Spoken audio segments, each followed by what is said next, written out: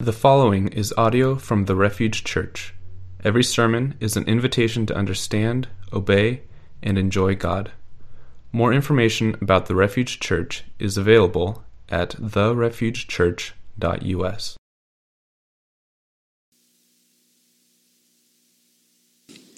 Well, this morning, you guys have been in a series called Going Home. It's on the Psalms of Ascent. These Psalms are road trip songs for the nation of Israel. They would be sung, there's about 15 of them, and they would be sung as people were going up to Jerusalem for the many feasts, the three major feasts that were held in Jerusalem every year. And so this morning, we're in Psalm 131. If you have a Bible, I encourage you to turn there. It'll also be on the screen behind me. But as you have been in this series, I've been asked to share kind of the introductory introduction to this series. So would you, as you flip there, join me in this? In each one of us is a deep, inherent longing to be home, a place of peace and security. Home is the place we finally belong, but the road back home is often long and dangerous. The people of God would sing these psalms of ascent as they traveled towards Jerusalem to worship God. We now learn these songs as we travel together to a new Jerusalem. We are still on our way home. We are longing for a better country, a heavenly one. We believe that home is found only with God, and God has invited us to come home. And these are songs for that journey. So if you have your Bibles open to Psalm 131, or you have this wonderful card that was painted by someone very talented, if I had to guess, this is a rendition of a Conrad Berg and his mom, Rachel, maybe circa 2005. I don't know if that's real. That's just my best guess. But Psalm 131, and I love that even in these moments, as a semi-outsider coming in, the Refuge Church will never cease to cling to God's word. So even this week, we focus and we settle our hearts on the trustworthy, never-changing word of God. Psalm 131 says, "O Lord, my heart is not lifted up. My eyes are not raised too high. I do not occupy myself with things that are too great or too marvelous for me, but I've calmed and quieted my soul. Like a weaned child with its mother, like a weaned child with its mother is my soul within me. O Israel, hope in the Lord from this time forth and forevermore." I don't know that I know a greater psalm, a nugget of scripture that could encourage the Refuge Church where you are at this morning, on the precipice of not knowing, in the midst of so much chaos and uncertainty and noise and perhaps even anxiety, enters in a word about being calmed and quieted by the love of our Father, by becoming nearer and closer to Him, by never dropping our eyes from Him. This psalm was written by King David. And I don't know exactly when. Scholars don't know exactly when it would have been written. Perhaps it was before he actually became inducted as king. He may have been the anointed king of Israel. And at that time, we know that he would have been hunted by King Saul. That was a pretty anxious time of consternation in David's life. Or perhaps this was the time after he had already become king. And it was the time where he was responsible for ruling an entire nation of millions of people. Can you imagine the anxiety and the stress that could cause a person? Where you're trying to protect it from raids from Canaanites and Ammonites and mosquito bites and all of those things, all the ites. What a life David lived. A life of constant pressure. Even before he became king, he was a hunted man. And so what we know is that no matter what point in time David had written this psalm, it was probably not an easy time. Verse 1 is a list of things that David chooses not to do. He says, I have not. My heart is not. My eyes are not. I do not occupy myself. This is a list of things that David has chosen not to do. Not to do. He says, my heart is not lifted up. I'm not proud. My eyes are not raised too high. I'm not arrogant. I do not occupy myself with things that are too great or too marvelous for me. Now this is interesting because since David is king, you might say if anybody should be allowed to be proud, arrogant, and occupied with marvelous and great things, it's the king. Like we wouldn't blame him if he was a little proud. He's the king after all. We wouldn't blame him if he was perhaps a little arrogant. He's the king after all. And who should be occupied with great and marvelous things but the king? Those are his concerns. He's got a nation to rule. He's got things made of gold to worry about. If anybody should be able to worry a little bit or get kind of into some really intense business transactions or marvelous great circumstances, it should be the king. But here's King David, who has chosen, made a conscious decision not to become proud. It's wonderful that we have an example in Scripture of a human being who throws off arrogance and pride like it is a plague. It's such a good example for us. He's chosen not to occupy himself with trivial things like so many of us often do, like I do. And verse 2 is then the list of things that David has done. But I have calmed and quieted my soul. What wonderful intentionality David has. He is intentionally chosen. He doesn't say, but my soul just happens to be calm and quiet right now. What a wonderful coincidence. I happen to be going through a lot, but I just happen to be chill about it. And David chooses to calm and quiet his soul. I have calmed and quieted my soul. And the word picture that we'll talk about this morning is that he paints to kind of give us a picture of where his soul is at, is like a weaned child with its mother, relaxing like this picture on the front of our verse card, relaxing, enjoying with a smile on his face, the presence of who? Of God. Of God. I grew up backpacking and hiking, and here's a picture of me when I was a little guy. As a little fella, I think I was rubbing the sleep out of my eyes. And this happens to probably be the moment, when you sleep in a tent and you sleep a little too long and the sun starts shining through and it becomes a sweat box very suddenly. This is that moment, I'm pretty sure. But I grew up backpacking and loving hiking through the woods with my friends and my dad who taught me how to backpack. And one of the things I love the most about backpacking and hiking is that fact that you are just so much less distracted by things that you would have been distracted by down at the bottom of the mountain. I used to want to hang out with my dad and play catch or do whatever on a Saturday morning, and what he would often say to me is, do you want to go to Costco with me? Do you want to rake the lawn with me? Do you want to come do a home improvement project with me? But up in the mountains, there was no lawn to take care of. I loved that. Up in the mountains, there was no home improvement to happen. There was no home up in the mountains, just our tent to set up. Up in the mountains, there were no errands to run. You just had to gather a little bit of firewood, and the rest of the time is spent together, just enjoying each other. And I got the undivided, wonderful attention of my dad during these kinds of trips, and from my friends as well. And we would spend the evenings around the fire, gazing up at the stars and sharing stories that made us laugh that we had never heard ever before. These were good moments of intimacy, moments of simplicity, quiet, calm, so simple. Just me and my friends and my dad and the stars and a campfire and a tent. I love hiking so much that it has followed me into my adult life. A few years ago, I took a backpacking trip through Mongolia with some friends of mine.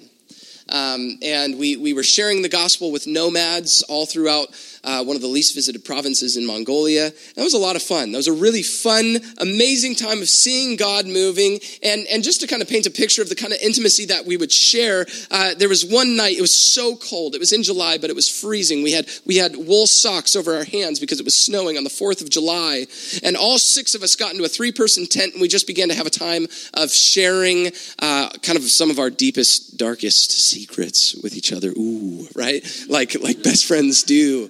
And we were going around and we were saying things like, I bet you didn't know this about me, or here's something I haven't ever told anyone ever before. And we'd, just get totally sucked in. And my friend Stefan said, I bet you didn't know that my real name is not Stefan. And I was in it. I was like, tell me more. Why would you replace your real name with Stefan? Like, of all the names that you could have chosen, why that one? What must your real name be?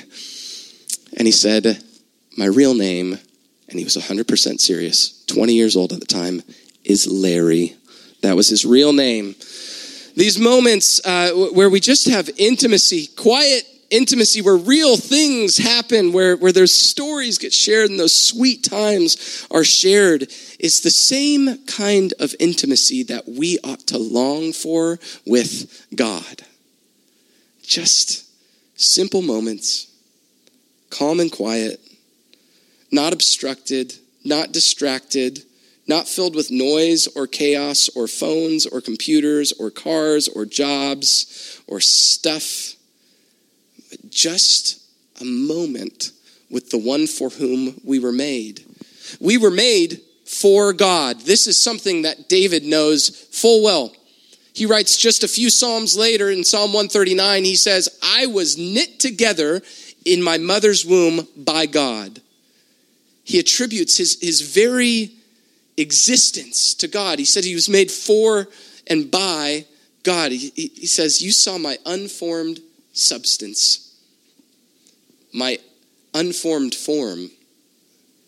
You wrote down in your book every day that I would live before I had lived even one of them. How precious are your thoughts to me, O God. If I were to count them, they would outnumber the sands and the sea. David knows who he was made by and whom he was made for. Isaiah chapter 43 says, in the voice of God, it says, call those whom I created. Call them all from the north and the south and the east and the west. Those whom I created, whom I formed and made for my glory. And when Jesus called the 12 disciples in Mark chapter 3, it says he called the 12 for 2 reasons. Mark chapter 3 says he called them so that they might be with him. Just that they might be with him. And secondly, that he might send them out to preach and to cast out demons and to teach and do all those things. But what a wonderful truth to know that God has called us first and foremost simply to be with him. You and I are called not just to work for God, but to be with God, to enjoy him. And we know that we can enjoy him when we're with him because Psalm 16 says that in his presence there's fullness of joy. We were made not for stuff. We were not made to work. We were not made to play. We were not made to till and to toil and to exhaust ourselves. Those things were made for us. Things, jobs were made for us. God gave us the earth so that we would subdue it. It was made for us. We weren't made for it. We were made for God. We weren't made for things. Things were made for us. We were made for God. This is the only thing that we were made for. Just to be with God. To glorify God. To be used by God. And here, David chooses not to justify a lifestyle of pride and arrogance and being really busy and working on things that are trivial. He chooses not to do that, even though he's one of the only people that could. Do we do that? I know I do. I know that oftentimes I think about how close I could be to God, how close I should be to God, how attainable it is if I would just give a few minutes to the person that my heart was made by and for. But I go, I have things to do and stuff to buy, and I have to work hard to buy those things, to do the things that I want to do. I begin to make excuses. When was the last time I just shut my phone off to get a quiet moment with the person that I was made for? When was the last time that I gave up a Friday night with Netflix to spend a few minutes with the one whom I was made for?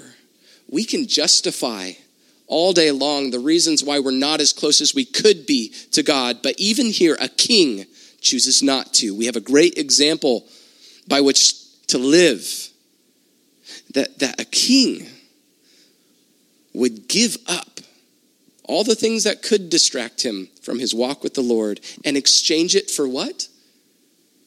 To have a calmed and quieted soul. To be so close to God that he's like a weaned child with his mother. In Mongolia, during that hiking trip, I sat with my friends in a yurt, kind of this felt-covered, round Mongolian-style house, just about 6 feet tall. And it was small, but we began to share a moment with some nomads. And the woman of the house, her name was Jemse. And Jemse was listening to us share the gospel with her. And she was so intrigued and she was invested. But her toddler, or maybe really her child, probably 6 years old, began to become antsy and anxious and start rapping on his mom and knocking on his mom. And eventually what she did floored me. She unsheathed herself. And she put her 6-year-old up to her breast and began to feed him. And I thought to myself, everything is wrong right now. Nothing about this moment is right. But she kind of slapped him on and asked us to just keep sharing. So we did. We just kept sharing with this woman who was breastfeeding her 6-year-old. I don't know. It's been a long time since I personally have been weaned. I don't consider myself an expert on it. It has been a while, after all, since I have stopped being breastfed by my mom. But I think 6 is a little old for this transaction to happen. There's like you must be this short to ride the ride kind of footnote. And so in this moment, I thought about, I asked myself a bizarre question. Am I weaned? As a Christian, am I yet weaned? And I want to ask you the same awkward question, church. Are you spiritually weaned yet? Or every time you want something, do you get worried that your Father in heaven is not going to give it to you? And so you begin to cry and kick and make a noisy fuss and perhaps make a mess in your spiritual diaper. Do you trust your Father? Are you spiritually weaned? There's a couple things that go along with being weaned. The first thing is it's uncomfortable. Being weaned is uncomfortable for the child. They don't want anything to change. I know one 6-year-old at least who was happy to not be weaned. It's an uncomfortable process. It's a process of learning how to trust that your parent is going to provide for you. God's plan for us is to move us into that happy land of going from milk to food, that happy place of loving God, not because he gives us stuff, but because he's God. The child wants something from the mom. The unweaned child wants milk, but the milk is not the mom. The weaned child, if it is with its mother, and that's what David likens himself to, a weaned child who is with his mother. If a weaned child is with his mother, it's because he wants the mother. I love the picture, just the small little grin on this child's face with his mom. I imagine that David, with God, felt something like that. He doesn't paint an image. He doesn't say, I am a king. My soul is like a conqueror. My soul is like a victor that cuts off the head of his enemies. He gives us a different picture, remarkably different picture. I am like a child who's been weaned and is just cuddled up to my parent, smiling with a faint grin on my face because I just love to be with that person. And this is the picture that we get of David with God. Despite all that is certainly swirling around him, he chooses, again, I have. He makes an intentional choice to forgo the comforts that he may deserve, forgo the pride that he could feel, the arrogance that he could feel. And what does he forfeit? What does he give it up to? To God, just so that he can get the Father. And what does he want? He doesn't just want the benefits of God. He doesn't want the milk that God could give him. He just wants God. Some of us, if we are honest, myself included, some days I don't want God. I just want what God can give me. I long for that simple place where I can say, Lord, I just feel like a kid that just wants to be near you, just wants to cuddle up against you and never leave. So the first point is that this process is uncomfortable. The second point is that it is intentional. David says, I have calmed and quieted my soul. There's a partnership and a cooperation. David doesn't just end up in Tom Hanks' movie Big, like I used to be unweaned and now I'm just big now. He has done something. And what has he done? He has calmed and quieted his soul. And I love that this is a process, that weaning is a process. So what I hope you feel this morning is not condemnation for not being where you ought to be, but that there's grace and that God is actually encouraging us a little deeper. Today he encourages me just to go a little deeper. I'm not there yet? Okay, just come on a little deeper. Let's do a little more today. Can you step into my presence, stay a little longer, go a little deeper? Today, this is an intentional process that we step into. God isn't guilting us. He's not condemning us. He is just inviting us, just calling us deeper, giving us a challenge today. A couple barometer type questions for you to kind of gauge where you might be at with this weaning process at this point in your walk with the Lord are the same questions that I'm asking myself. The first question is, are you near him? Are you near him? The weaned child in this picture and in this picture is near the parent. Are you near your Father? Are you near your Heavenly Father? Or, if you're honest with yourself, are you making excuses for why you're not there yet?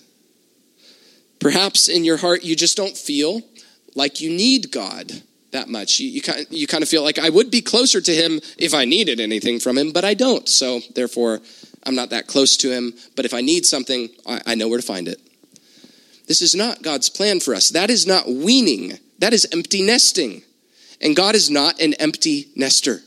He has no intention of getting us until we're spiritually 18 and then saying, you're on your own now.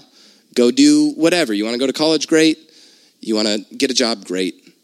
He doesn't do that. God's plan for us is verse 3. That we would be with him, hope in him from this time forward and forevermore. He has a forevermore kind of love for his kids that he never wants us to leave. In the words of A.W. Tozer, cozy up to the warm presence of God and never leave. Never leave. This is what it means to abide. In the words of John 15, abide in me and I in you. Abide in the vine that you might bear much fruit. The word abide just means remain. Don't leave so quickly. If you leave today, if you leave from this place, from this church gathering, don't take the mind that you're not going to be around God until you get back here next week. Be with him at all times. Every moment this week, as you go to the barbershop or go in a gas station or go to pick up your paycheck or go play soccer with whomever you do that with, be with God. He's with you. He longs to be with you. He longs for you to be near him. Why? Because you weren't made for the barbershop. The barbershop was made for you. You weren't made for the paycheck. The paycheck was made for you. You weren't made to play soccer. Soccer was made so that you might enjoy it. You were made for God, so be with God. And if that is the case, that you're struggling with kind of this empty nest mentality for how you live and do your life with God, understand that you're not actually weaned yet. You're not a weaned child. You've just found a different breast. Maybe it's the breast of a paycheck or video games or a working car or home improvement projects. But if you are weaned, then you love the presence of your Father. Then you cozy up to him and you never want to leave because you know who he is and you know what you were made for. You know who you are and whose you are. Second barometer question is, do you trust in God? Even when God begins to take away the very thing that you think you need? Even as the breast and the milk is taken away from the baby has to learn to trust. Has to learn to trust that the mother's going to provide. With your spiritual father, as he begins to take away things you really feel like you need, do you trust him? Do you wait on him? Do you hope in him? Do you have a confident expectation that he will provide all of your needs because that's who he is? Can you look like David probably looked and look back in the story of your life and go, you know what? He's never failed me. Not once, not ever. What am I so worried about today? He's good. He's always been good. He will always be good to me. That's the only thing I can accurately guess about my future is that God will be good. When he begins to take away your paycheck, do you trust him? When he takes away your working car, do you trust him? When he takes you through a season where your health is threatened, will you trust him?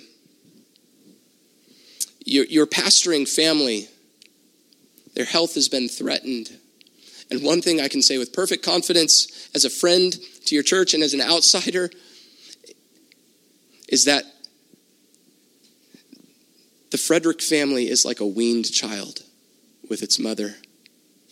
Their soul is like a weaned child within them, close and cozy to the presence of God. They have calmed.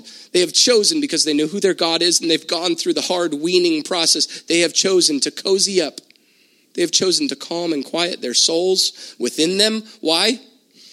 To trade in all that could be worried about, all the trivial matters, all the arrogance and pride that they could feel for who they are and the things they've accomplished through this amazing place. They've just traded it in to know God and know that he is good and know that he will provide and know that whatever happens, they can trust him. The only instruction that we get from this psalm as to how to get that calmed and quieted soul is found in verse 3. O Israel, O people of God, and how much relevance this bears not only to ancient Israel, but also to you and I. Hope in the Lord from this time forward and forevermore. And you and I have such a great hope in Jesus Christ. All of the chaos, all of the pain, all of the uncomfortability has been suffered already by Jesus Christ so that we might obtain a great calm over our souls, a great peace. And you and I, if you have trusted in Jesus, we have obtained eternal peace, eternal calm, eternal quiet over the noise and the chaos of sin and death. But we also continue to grow every day by that same hope. The same thing that saved us is the same thing that grows us in our Christian life. It's hope and faith in Jesus Christ. It's the acceptance and the reiterance of the gospel every day. The song I sang when I was that little guy was, Jesus loves me, this I know, for the Bible tells me so. And now as I've grown and walked with Jesus for almost 30 years, you know what song I'm singing? I'm not singing orthodox songs of liturgy and high choir songs or whatever. I'm singing, Jesus loves me, this I know. For the Bible tells me so. Little ones to him belong. They are weak, but he is strong. I'm still singing the same gospel. My life hasn't graduated out of the gospel. I haven't moved out of God's house. I still want to be near him. And the song I still want to sing is Jesus paid it all. It's all him. I've got nothing. It's just Jesus. And it's the very same thing that is growing me in my life and maturing me as a man of God. And I'm not there. I haven't arrived, but I cling with hope like I hope you are clinging to this morning, to Jesus Christ, staking it all on him. I wasn't made for stuff. You weren't made for stuff. We weren't made for events or things. We were made for God. Church, this morning, cozy up to him. Cozy up and never leave. Like a weaned child with its mother, you and I were made for God. Let's pray. Oh, King Jesus, this morning, would you teach us how to sing the gospel again? As we sing these Psalms of Ascent, Lord, we sing out, even as we're led in worship here in just a moment. We sing out that we trust you. We sing out that you are good. You have always been good and you will be good. Oh God, we trade in all the things we could worry about, all the things we could be proud of, all the arrogance that we could assume. We trade it in just to be close to you. Oh, Father, would you be near to us? You promised that you would draw near to those that draw near to you. So we count on you this morning as we lift up our eyes, as we take our eyes off of the things that are distracting us from your presence. As we put them on you, we trust that you are going to draw near to us as well. Father, be kind to us. We count on you. It's who you are. And we also pray that you would be who you are, kind to the Frederick family this morning. Be kind to them, oh God. Father, I thank you for the saints all around this county and the churches surrounding this place who have just such a deep love for this spiritual family at the Refuge and are contending with you this morning. Would you hear their prayers? Would you be kind to us? In your name, amen.